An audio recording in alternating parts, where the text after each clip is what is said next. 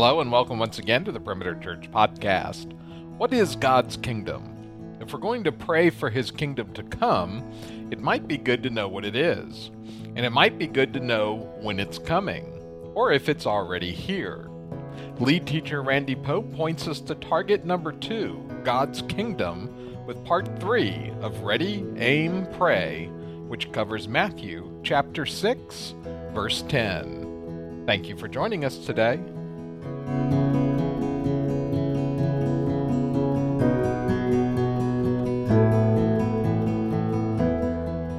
There are probably few subjects that are as fascinating and really intriguing maybe to the Christian community and beyond than that of prayer. There's something about prayer for Christians. There's that sense of wonder and awe, saying, you hear this many times from many great Christian leaders, I think prayer is the key that unlocks the power of God in one's life. Martin Lloyd-Jones, one of my favorite commentators, he put it this way. He said, prayer is the highest activity of the human heart and the ultimate test of its true condition. Among non-believers, they are enamored and threatened by prayer. Enamored, on a number of occasions, I'll say to a waiter or a waitress as he or she is waiting at the table where I'm eating and say, we're going to pray in a few minutes. Is there any prayer request that we could pray when we do for you? We'd love to include any prayer request you have. I've actually had someone begin crying and say, I've never had anybody make such a request. That's the most meaningful thing. I can't believe you pray for me. And it means the world to some people just to be prayed for. They're enamored by the idea that my name is being lifted up to God by somebody else. I know that many people are threatened by prayer. You know that there are many a lawsuit taking place right now from parents who are so offended and threatened by the fact that their child has somehow been exposed at school or elsewhere. They've been exposed to someone praying. And they say, if you stop that now, we'll sue you for doing that. People are in prison today all over the world simply because they were caught praying to who they would call the living God. And governments don't want that. They say, you stay away from that. Isn't that interesting? It's just prayer. I've used stories and illustrations where I'm talking to someone and they don't believe in God, they don't believe in prayer, and all I have to do is just say, well, then you don't mind if I start praying for utter misery in your life. And they go, no, don't do that. Don't do that. Because there's an intrigue. There's something about prayer. And people say, I'm not sure, but I think it's a pretty amazing thing, whatever it is. Well, many of us find that it's as frustrating as it is intriguing.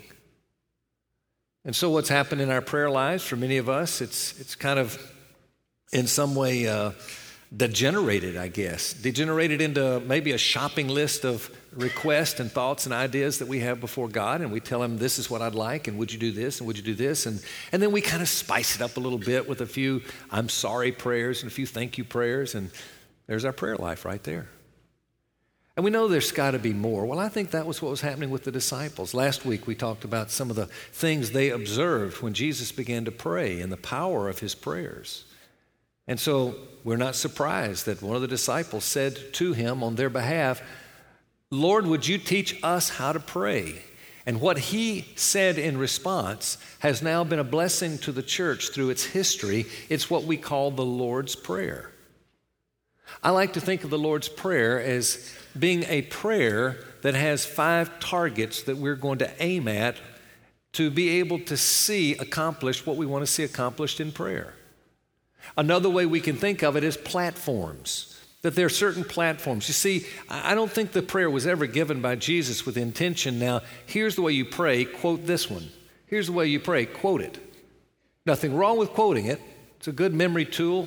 But the idea is take the memory tool of the prayer, called the Lord's Prayer, and step out on different platforms. And there are 5 such platforms. We talked week 1. We said it's important that we understand why pray, so we talked about that. But then we move into how do we pray? And we talk about that Well, there are 5 different, I'll call them platforms or targets that we want to aim at when we're praying. But before you get there, know that you need to prepare well. So we spent a good bit of time talking about the salutation, our Father who art in heaven. And I suggested that it might be better to spend 1 or 2 minutes in preparation and have 4 or 5 minutes in prayer than it may be to have 30 minutes no prep, but praying the rest of the balance of the time. Preparation, very important. So we talked about it and how you get prepared, made it very practical. Then we started looking at the first target. So we stepped down on this platform, and the platform has to do with God's honor. Our Father who art in heaven, now hallowed be your name. How do we hallow his name? So we talked about that and gave you some practical ideas. How can I spend a few minutes kind of standing on this platform of prayer, and where do I go on that platform? Where does it take me? Now we turn our attention to target number 2. So we're going to move on a different platform. We spent a few minutes praying perhaps there. Now I can say, now I want to pray, thy kingdom come and thy will be done on earth as it is in heaven. Well, what did he mean by that? What's the purpose of that platform? Well, first of all, I want to say that kingdom is perhaps one of the most important terms in all of the New Testament. You will find it interesting as you read the New Testament that as you read, you're going to see the word come up over and over and over again, and more times with Jesus referring to it than the other apostles, though they talked about it much as well. But I mean, Jesus seemed to be obsessed with this idea of kingdom and kingdom and kingdom and kingdom. But at the same time, I am amazed how few Christians today have any real understanding of kingdom. Some of the greatest theologians of the world who take all of the scriptures and help us understand the scriptures say, if you want to embrace the scriptures as a whole to really get a clear understanding of what's happening in the Bible, you've got to understand the concept of kingdom. So many will build their entire systematic theology around kingdom. Understand kingdom, understand the Bible. Don't understand kingdom, never really understand much of the Bible. So this is important subject matter. I've made it somewhat of a staple of my teaching ministry. I want to keep bringing it up. I talked to someone after the last service, and they said they were talking about, how meaningful it was, helpful, and so forth and so on. And I said, well, I'm always afraid that it's too complicated. This is a very complicated subject matter. And they said, well, maybe it wasn't for me because I've heard it several times in discipleship. In fact, we're coming back on this subject matter in a couple of weeks in our journey groups. And so I think that's good. The more we hear it, the more we begin to kind of get a little bit more understanding. But what I'm hoping is we start thinking kingdom more. When we wake up, when we start the day, does kingdom come to mind as the Bible uses the word kingdom? So it's my task to try to make something very complicated here as simple as I can, but it doesn't mean it's going to be simple because there's a lot of mystery. Jesus talked about it over and over. I kind of say to Jesus, you didn't make this simple. You kind of gave us a little bit of hint here, a little hint there, but I think you want us to explore in this realm of kingdom. Then we know how to pray, thy kingdom come. So, if you have your Bibles, we're going to be looking at one primary text maybe 2 primary texts in the book of Revelation. So you can kind of flip over in that direction, and we're going to be actually looking at chapter 12, but I want to lay a foundation for what we're going to read in chapter 12. I want us to understand 3 requirements necessary to really understand how to pray this prayer about the kingdom. And so the first, we'll put it on the screen, it's in your outline. It goes like this. To effectively hit the second target, we must have a biblical understanding of God's kingdom. So let me give you a definition of God's kingdom. This is my own definition, but I think it's fairly consistent with other teachings that we would respect. The kingdom of God is the reign of Christ the King in the lives of his kingdom people, which grows extensively broader and intensively deeper. Now, as we begin to understand this concept of the kingdom, we'll be able to pray better about his kingdom coming. But we got to understand, what about this kingdom? Why would we pray, thy kingdom come, thy will be done? Now, there's another kingdom in this world. It's the kingdom of the world, and it's led by a different king, and that's their king, Satan. So let me give you a Just a definition of the kingdom of the world. The kingdom of the world is the reign of Satan in the lives of natural people. Natural people refer to anyone who's not a spiritual person. It may be a religious, moral type person, but not really a child of God. Therefore, they would be considered in the kingdom of the world. So everybody is in one of two kingdoms. Keep that in mind. Now, having shared that much, let me suggest three truths about this kingdom that'll give us a better understanding. The first one is the most complex. Take a little longer. Hang on, because this is important to get some kind of understanding of this. The kingdom of God came to earth in unique proportion at the end of Jesus' earthly ministry. Big deal. I mean, okay, so what? Wherever it came, whenever it came, does it really matter? It really does matter. And I don't have the time, and we can't go into all the implications of if it didn't come at this time, at the end of his ministry. If the kingdom has not yet come, if the kingdom has already come prior to Jesus, the implications are numerous. But I want you just to understand that it did come at the end, and I'll give you just a few of those implications. So, I'm going to share with you just a few verses without putting them on the screen. I'm going to just kind of tell you about a handful of verses. If you want to write down these verses, you're fine to do that. You can go to, I think, the resources online as you go through our website. You can get the messages, and I think it also has a side with all the verses listed and so forth. But in Mark 1, there's an interesting text where John had been taken into captivity, and Jesus came into Galilee, was preaching. And this is what he said as he was preaching the gospel, as it says. It says, the time is fulfilled. This is what Jesus says. The time is fulfilled, and the kingdom of God is at hand. That had to strike the audience as a little odd. The kingdom of God is at hand? This is the beginning of his teaching ministry, but it's the beginning of the end, because now he is in his last 3 years of life, and he's beginning his teaching ministry. In Mark 9, verse 1, Jesus was talking there, and he said to some of the people with him, he said, by the way, do you know that some of you will be alive when the kingdom of God comes?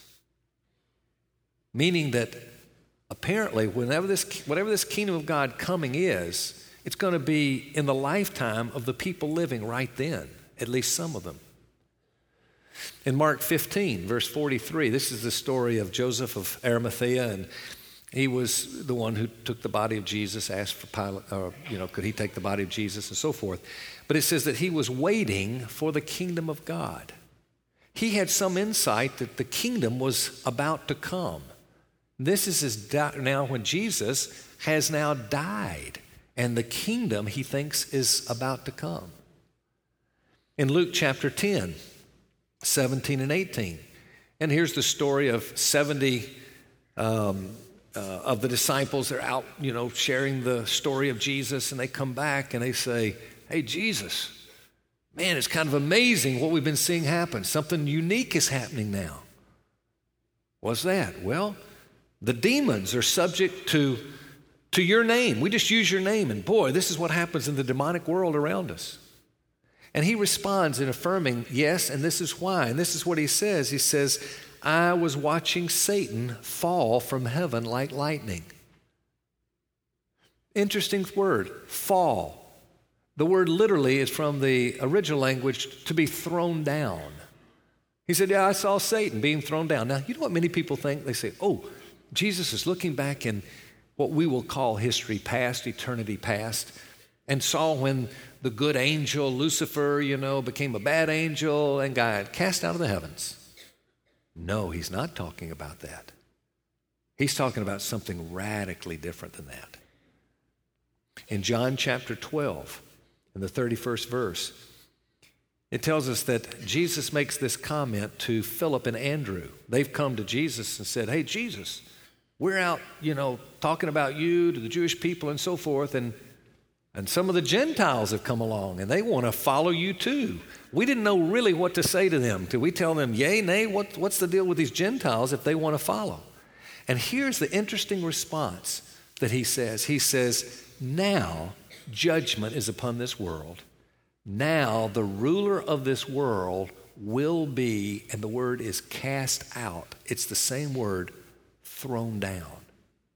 This isn't something that happened in history past, eternity past. This is something that has happened now. He's being thrown out. Now, in the book of Revelation 12 that I've asked you to turn to, there's an allegory type of story being told in the book of Revelation. It's an interesting story in that it's the story of a woman who's about to give birth to a child. And as soon as the child is given birth, that there's a great dragon, and the dragon seeks to devour the child, but is unsuccessful. It's a male child. Unsuccessful in devouring the child because the child is snatched up to the throne of God, and now the woman is being persecuted, and she has to flee for her life into the wilderness. But while she's in the wilderness for 1,260 days, it says that God nourishes her. Interesting text. Now, we understand it when we realize that, well, the woman is the church, and the Son is Jesus Christ. Given to the people of God is the Christ. But the evil one, the great dragon, Satan, he tries to devour. We know the story of Herod and trying to kill the maleborns. But he's caught up, there's the resurrection, to the throne of God. Now the woman has to flee. The church is now having to live in the wilderness, which is the kingdoms of this world, having to live there amongst all those people. But God's taking care of her. 1,260 days, I could show you clearly, but we don't have time. That's the gospel age. That's from now, from the time Jesus dies till he comes back again, there's the gospel age. So let's read it now and see if it doesn't make sense. It reads like this, Revelation 12, beginning in verse 1. And a great sign appeared in heaven, a woman clothed with the sun, with the moon under her feet, and on her head a crown of 12 stars. She was pregnant, was crying out in birth pains and the agony of giving birth. And another sign appeared in heaven.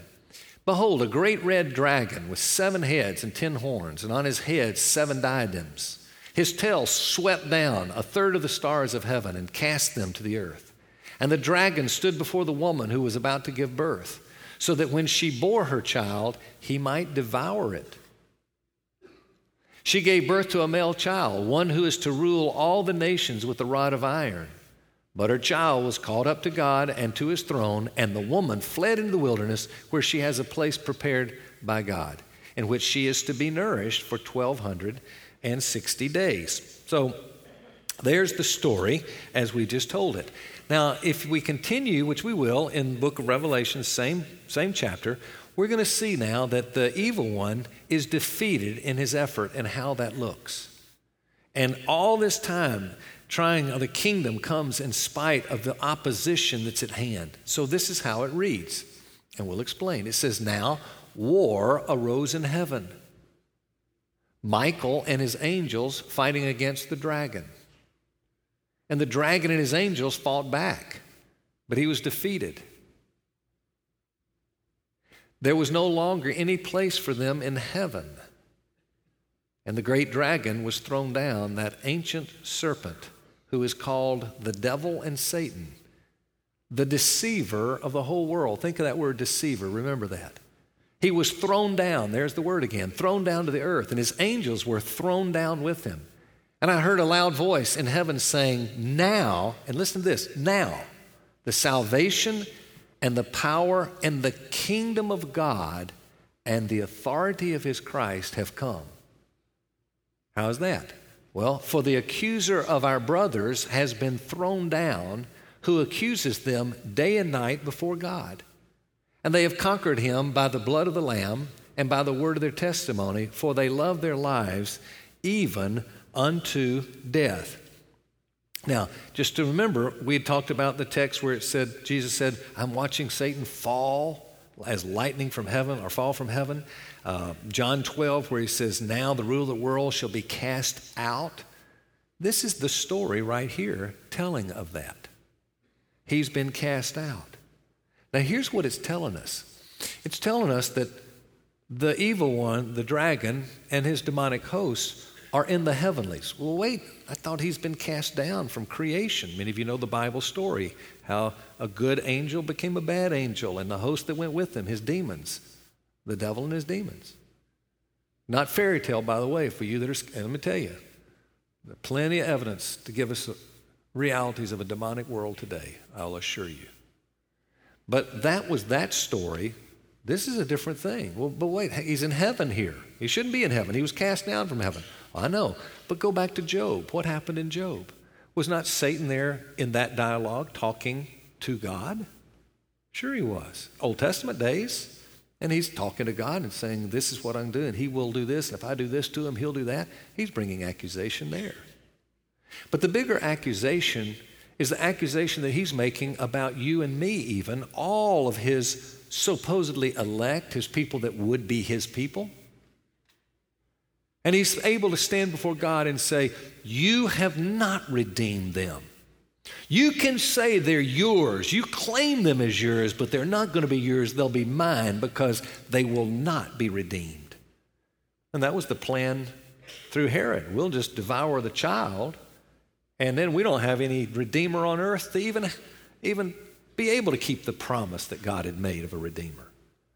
And Satan assumed he could stop all that.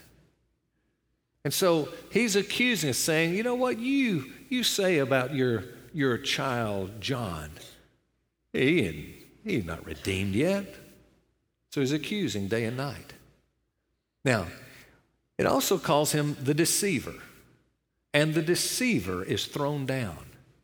And something's going to happen to that deceiver that's going to keep him from being able to deceive all the nations. That's what he's done in the Old Testament. He's deceived all the nations except Israel. And so with that in mind, we're going to now be able to go to the next text, which is a parallel text to what I just read. So if you skip back down to chapter 20, you might want to read this again later, but chapter 20 is a retelling of the same story I told in chapter 12. I personally think the reason most people can't understand Revelation is they think it's a story that begins here and it walks through the whole way to the last chapter and the story ends. It's really not what happens. I'm going to suggest what happens is the story begins here and it stops here, goes to the end. It starts again and it goes to the end. It starts again, it goes to the end. And so we got parallel texts we can read of the same events. Well, this is the exact same event. I think you'll see that when we read it. Revelation 20. Then I saw an angel coming down from heaven, holding in his hand the key to the bottomless pit and a great chain, because he's been cast down and he's been put in an abyss. So it says, and he seized the dragon, the ancient serpent, who is the devil and Satan, and bound him for 1,000 years. We'll talk about that in a second. Threw him into the pit, shut it, and sealed it over him so that he might not deceive the nations any longer. Do you hear that? That's what he sealed. He's putting a restriction from being able to do. Not everything. He can roar about as a roaring lion seeking whom he may devour. Yeah, but he can't deceive the nations any longer, and he can't bring accusation against us any longer. Until the 1,000 years were ended, and after that, he would be released for a little while. Well, the 1,000 years, there's a lot of debate. It's called the millennium, and in your journey groups, you'll be talking about the millennium in a week or two, depending on where you are. But I'll tell you this, the 1,000 years, please don't think it has to be a literal 1,000 years. We don't take other uses of 1,000 necessarily literal. God owns the cattle on 1,000 hills. What does that mean? There's just 1,000 of all the millions of hills in the world where cattle are that he owns? No. It's a large exact number, but it's figuratively speaking to talk about a large exact number, and that's it, 1,000. So I'm going to suggest that's the period from the beginning where Christ died until he comes back again. There's your 1,000 years. What's happening? He's reigning. His kingdom has now come in unique proportion. Now, just to understand the rest of the text, so you've got a little feel on it, it says, and now all the nations can come to faith. People from any tribe, nation, and tongue can come to faith, unlike the Old Testament. Anybody, Gentiles, most of us Gentiles here, we can be here because of this war in heaven. Now the door is opened to us, but it says the door is going to close again, where he's going to be released for a short time. Nobody knows how long that would be. But during that time, the scriptures teach that it will appear even unto the elect, those that are truly his. Unless it were the grace of God to keep them from being deceived, they'll begin to think that the church has lost, that the church is being annihilated, that the people of God will be gone on the face of this earth based on what's happening right now. Apparently, something really, really badly is going to be happening to the church. And we can see it already beginning to happen through history, I would suggest. But he says, but then we'll be released for a short time. And then after that short time, boom, there it comes. That's what's called Armageddon. It's just the story of the Old Testament at Armageddon, where God's people seemed to be in utter defeat, and then in the last second, God came in, swooped in, and rescued the people of God. And that's what he says he's going to do to us. There's the history of the future, really, as we understand the Scripture. But all this to say, now the kingdom of God has come. That's important to know. The kingdom has come in unique proportion. It's open to Gentiles now. So when I start praying, thy kingdom come, oh my, I've got a whole new understanding of the urgency of the hour. Who knows how long? They're still open where he's not deceiving the nations and so forth. To understand that because the kingdom of God has come, that the evil one cannot accuse me before the throne of God. He cannot do that. He can accuse me. The demonic world can tell me that I'm this and I'm that, try to convince me, but he can't say a word to God about me. The kingdom of God has come. Now, having said that, let me just show you that as you come to Scripture now, you're going to see things a little differently, perhaps. I won't put it up on the screen, but in Acts, it says that in generations gone by, past generations, God permitted all the nations to go their own way. No longer the case. In Psalm 2 and 72, it says, there's a day coming when all the nations will serve him. Why?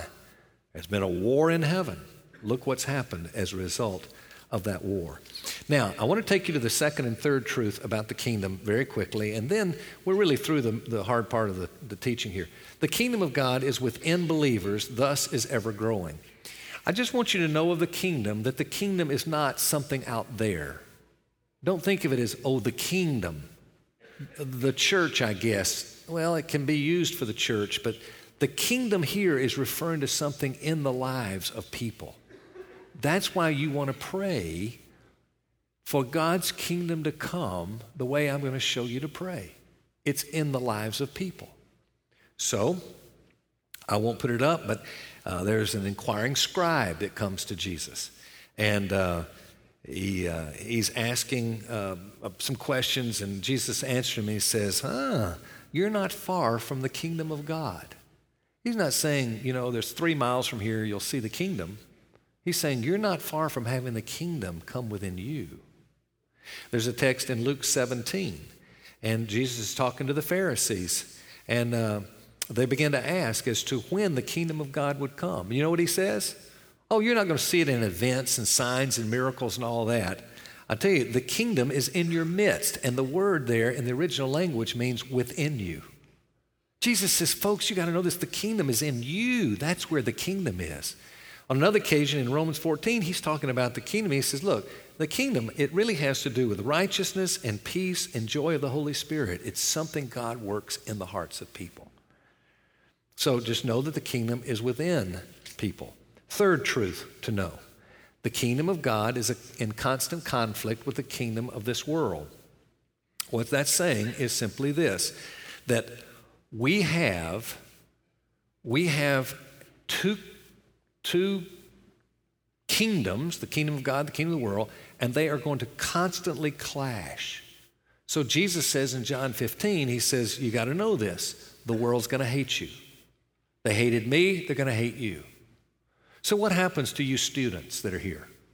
When you go into the classroom, the school place, and you start standing up for your beliefs, your convictions about truth and morality, Well, a lot of people will admire you, but there will be a segment of people that are going to have it for you. They're going to say, who do you think you are? And they're going to ostracize you to some degree, more than likely. What happens to you Christian men and women who are in the marketplace? And you start standing up for integrity and truth and say, because it's not right. Well, why do you say it's not right? Well, as a Christian, I don't do that. I can't. I refuse to go that direction. People are being fired from jobs for that reason. What about women who let it be known among the peers in society today that I hold a view that I have a role with my husband, and you start sharing the teaching of Scripture as to the role that you have, that you love and honor and believe it's a wonderful thing, but they look at you like you're nuts. What are you thinking? Are you serious? Why would you do that? Or what about those that are single who let their intentions be known that, look, I have high convictions about sexual issues, and here's what I do and don't do, and I'm sorry, and so forth, and next thing you know, the invite list for you goes down. You're not on it. It's just not going to happen. Well, it's because we're in a clash of kingdoms. And folks, that's why I suggest that you and I should wake up in the morning and should think a little bit about the kingdom and start realizing, I wonder what God thinks. I wonder what he thinks when he's made this clear now to us. And he says, really? You're enamored with the kingdom of the world the way you are? After the war in heaven? After the death of my son and the witness of believers that's led them to martyrdom through the ages so that the kingdom of God may come on this earth? And you're more enamored with the kingdom of this world? Oh, Christian, open your eyes and see what's happened. You're a part of a new people, a new kingdom. Live honorably in the kingdom. Now, it's going to affect the way we pray. You got to have the mindset before you're going to pray well. Do away with the understanding of the kingdom and try to pray for God's kingdom. I don't think it's going to be the same intensity, the same heart, the same passion, the same understanding. Draw as much as you can understand of the kingdom into this and watch what happens to your prayer life. Now, number 2 and number 3 are very brief, and I'm just going to basically read these to you. To effectively hit this second target, we must pray for God's kingdom to be extended.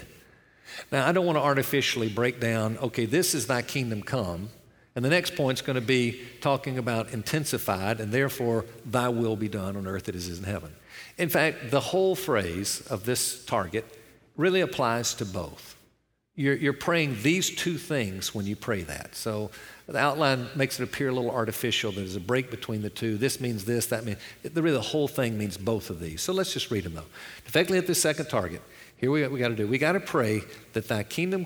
when we pray, thy kingdom come, we're praying for the salvation of non-kingdom people. Salvation. Number 2, we pray thy kingdom come when we pray for the growth of God's church. And number 3, we pray thy kingdom come when we pray for the realization of a fully redeemed universe. Now, that's going to be a little bit harder to explain. Let me kind of help you understand this one. The redeemed universe is referring to that moment in time where God is going to take his church. He comes back. We're taken to be with him. What happens at the end time? And now his church has been glorified. This is what's going to happen. I want you to look at the text that I have here in Ephesians. In Ephesians it says, and to bring to light for everyone what is the plan of the mystery hidden for ages in God who created all things, so that through the church, his people, the manifold wisdom of God might be made known to the rulers and authorities in the heavenly places. This is saying all that's taking place has a purpose, that one day in time, God is going to take his church, his bride, and he's going to show her off to the rulers and authorities The peoples of this world. This is when every knee bows and every tongue confesses. And the peoples of this world have said, your God, are you kidding me? I don't believe in your God. Your God doesn't do this, and that's not right. And you say Jesus is the only way, not true. And you say God provides for you. He can't, but look at you, you're going through whatever. And oh, you think you're so good? Well, yeah, look at your life. Look what how you've been living. You've been messing up all around, and you think your God can't. And the reputation of God today is deplorable. But that's going to come to an end. He says, what I'm going to do is I'm going to bring it all to an end. And before the rulers and authorities and all who've talked about me in such a degrading fashion, I'm going to, in a sense, put the church on an easel, and I'm going to lift the cover. And I'm going to beam like a husband in love like no other man, because I'm God. And I'm going to look at my church, and I'm going to turn and I'm going to say, see, I told you so. And he is going to, at that moment, he is going to, before the world, justify who he is. He's going to make right all wrong at that moment. Now we're to pray, thy kingdom come. What we're praying is, God, I look forward for your glory. I look forward to the day that you're going to get to stand before your church made perfect and look at all of your accusers and vindicate your character before the whole of creation.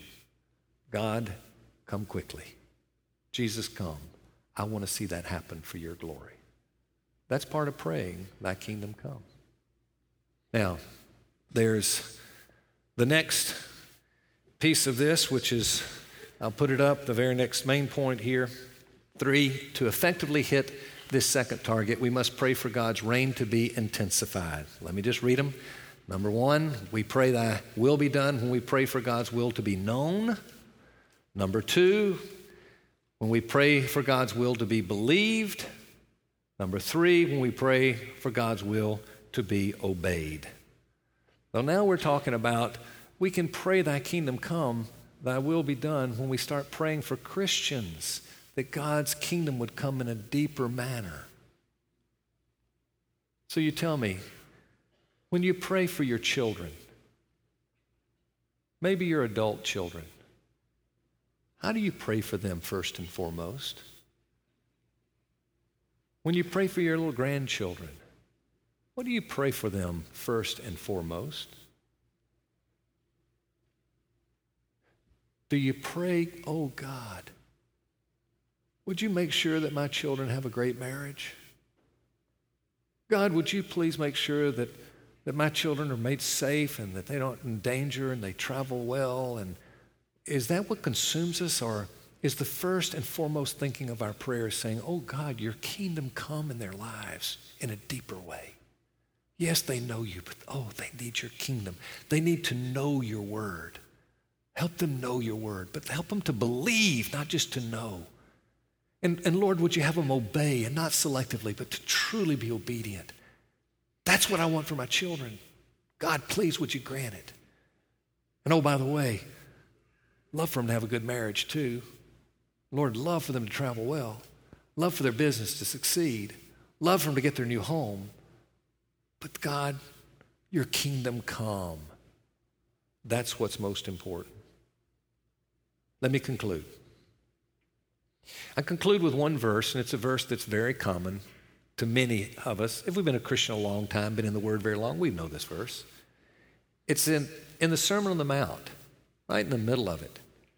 And Jesus has been talking about God knows your needs, and He's going to provide for you for your food and clothing and shelter. Everything's going to be taken care of, even as the birds of the air. He's going to take care of you, and so forth and so on. But then He ends it saying this, Matthew 6:33. He said, but seek first the kingdom of God. Very interesting. Seek first the kingdom of God and His righteousness, then all these things will be added to you. And here's the point. The point is that we should be praying about the kingdom before any other thing. I think that's why He put platform number 2 prior to platform number 3, which is praying for God's provision. That's what we're going to look at next week. But He says, no, don't start praying about provision. Start praying about kingdom.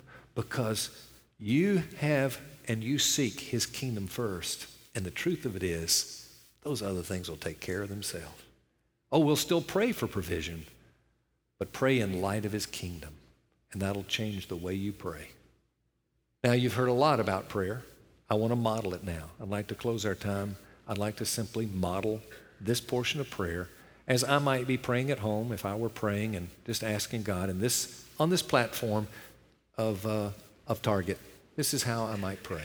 So let's bow and join me as I pray, okay? Father in heaven, we know that you care and we know you're capable, and in light of that, we pray about things that are important to us, and we've honored your name through singing and all we've done in this service, but we want to spend just a minute here, and we want to pray for your kingdom to come and your will to be done on earth as it is in heaven. And to do that, Lord, we want to pray that, first of all, saying thank you for putting us in your kingdom. And we know we could easily be in that other kingdom, but we're in yours, and we're grateful for that. Sorry, so sorry that we have delighted so much in the kingdom of the world and so little in your kingdom. Forgive us. Lord, I pray that you would allow your kingdom to be extended, that it would be broader than it's ever been, and that you would bring salvation to people that are important to us. And each one of us now, Father, can think of somebody that we long to see as a child of yours. Grant that, we pray. We pray for the growth of your church. We pray that your church might grow because new people are added to it. And we pray for the programs of this church and all that we're doing collectively as a church called Perimeter, that it might grow and that the kingdom of God would be growing because of it. We pray for the realization of your full redemption of your church. And we pray, Father, for your honor and for the vindication of your character, that day would come soon when you might stand before all, with us included, and show us off as fully redeemed people. May you, I know you're excited about that day, may you be honored in a particular way that day. Lord, we pray for your kingdom to be intensified. We pray that those that we know that know you, and particularly our children and grandchildren and parents and folks that we love that know you, we pray that they would be serious about your word. Help me to be more serious about your word in my life. All of us pray that, Lord, and we ask that your word would not just be known, but would be believed and certainly would be obeyed. We pray as a result of this that your kingdom would come. And we're going to ask you to use us to see that kingdom come. Grant it, we pray, and thank you for the privilege to pray for your kingdom to come. We ask it in Jesus' name. Amen. Before we sing our song, one last thought. You know, when we pray, thy kingdom come, do you understand that it's not just saying, okay, Lord, your kingdom come, pray, your kingdom come, your kingdom come, your kingdom come. Ooh, I don't know if it came or not. Let's keep praying. Any more than we would ever stand before God and say, God, give me this day my daily bread. Please give me my bread. Still haven't had lunch. Lord, please give me my bread. No lunch. No, I'm saying, God, give me the strength. Give me the wisdom to go make money so that I can then buy bread to be able to eat. There's responsibility involved. Folks, when we start praying, thy kingdom come, we can no longer sit on the sideline and say, preacher, go do it. Well, I hope the church does a good job. Hope people come. No, it's saying we got to get on the playing field. And God is saying, okay, get equipped, get prepared, get on the field, relate to lost people, mix it up with them, love them, serve them, and watch what God does through your life. I'm going to ask that every person would this year start praying on a daily basis. When you pray your kingdom come, you pray this one thing: God, would you use me to see at least one person come into your kingdom? Let's say by the end of the summer. Just put a time, I don't care when. Ask and see what happens. I think that's one prayer. When you wake up in the morning, your eyes are open to the kingdom, and you start praying that, I bet you God answers that prayer. And that's where we see the growth of the church and his kingdom come. Perimeter Church is located at the corner of Highway 141 and Old Alabama Road in Johns Creek, Georgia, with services Saturday night at 6 and Sunday morning at 9 and 10:45. Please visit our website for more information at www.perimeter.org. Be sure to visit the Media Resources section to give us your feedback and find other messages from our teaching team.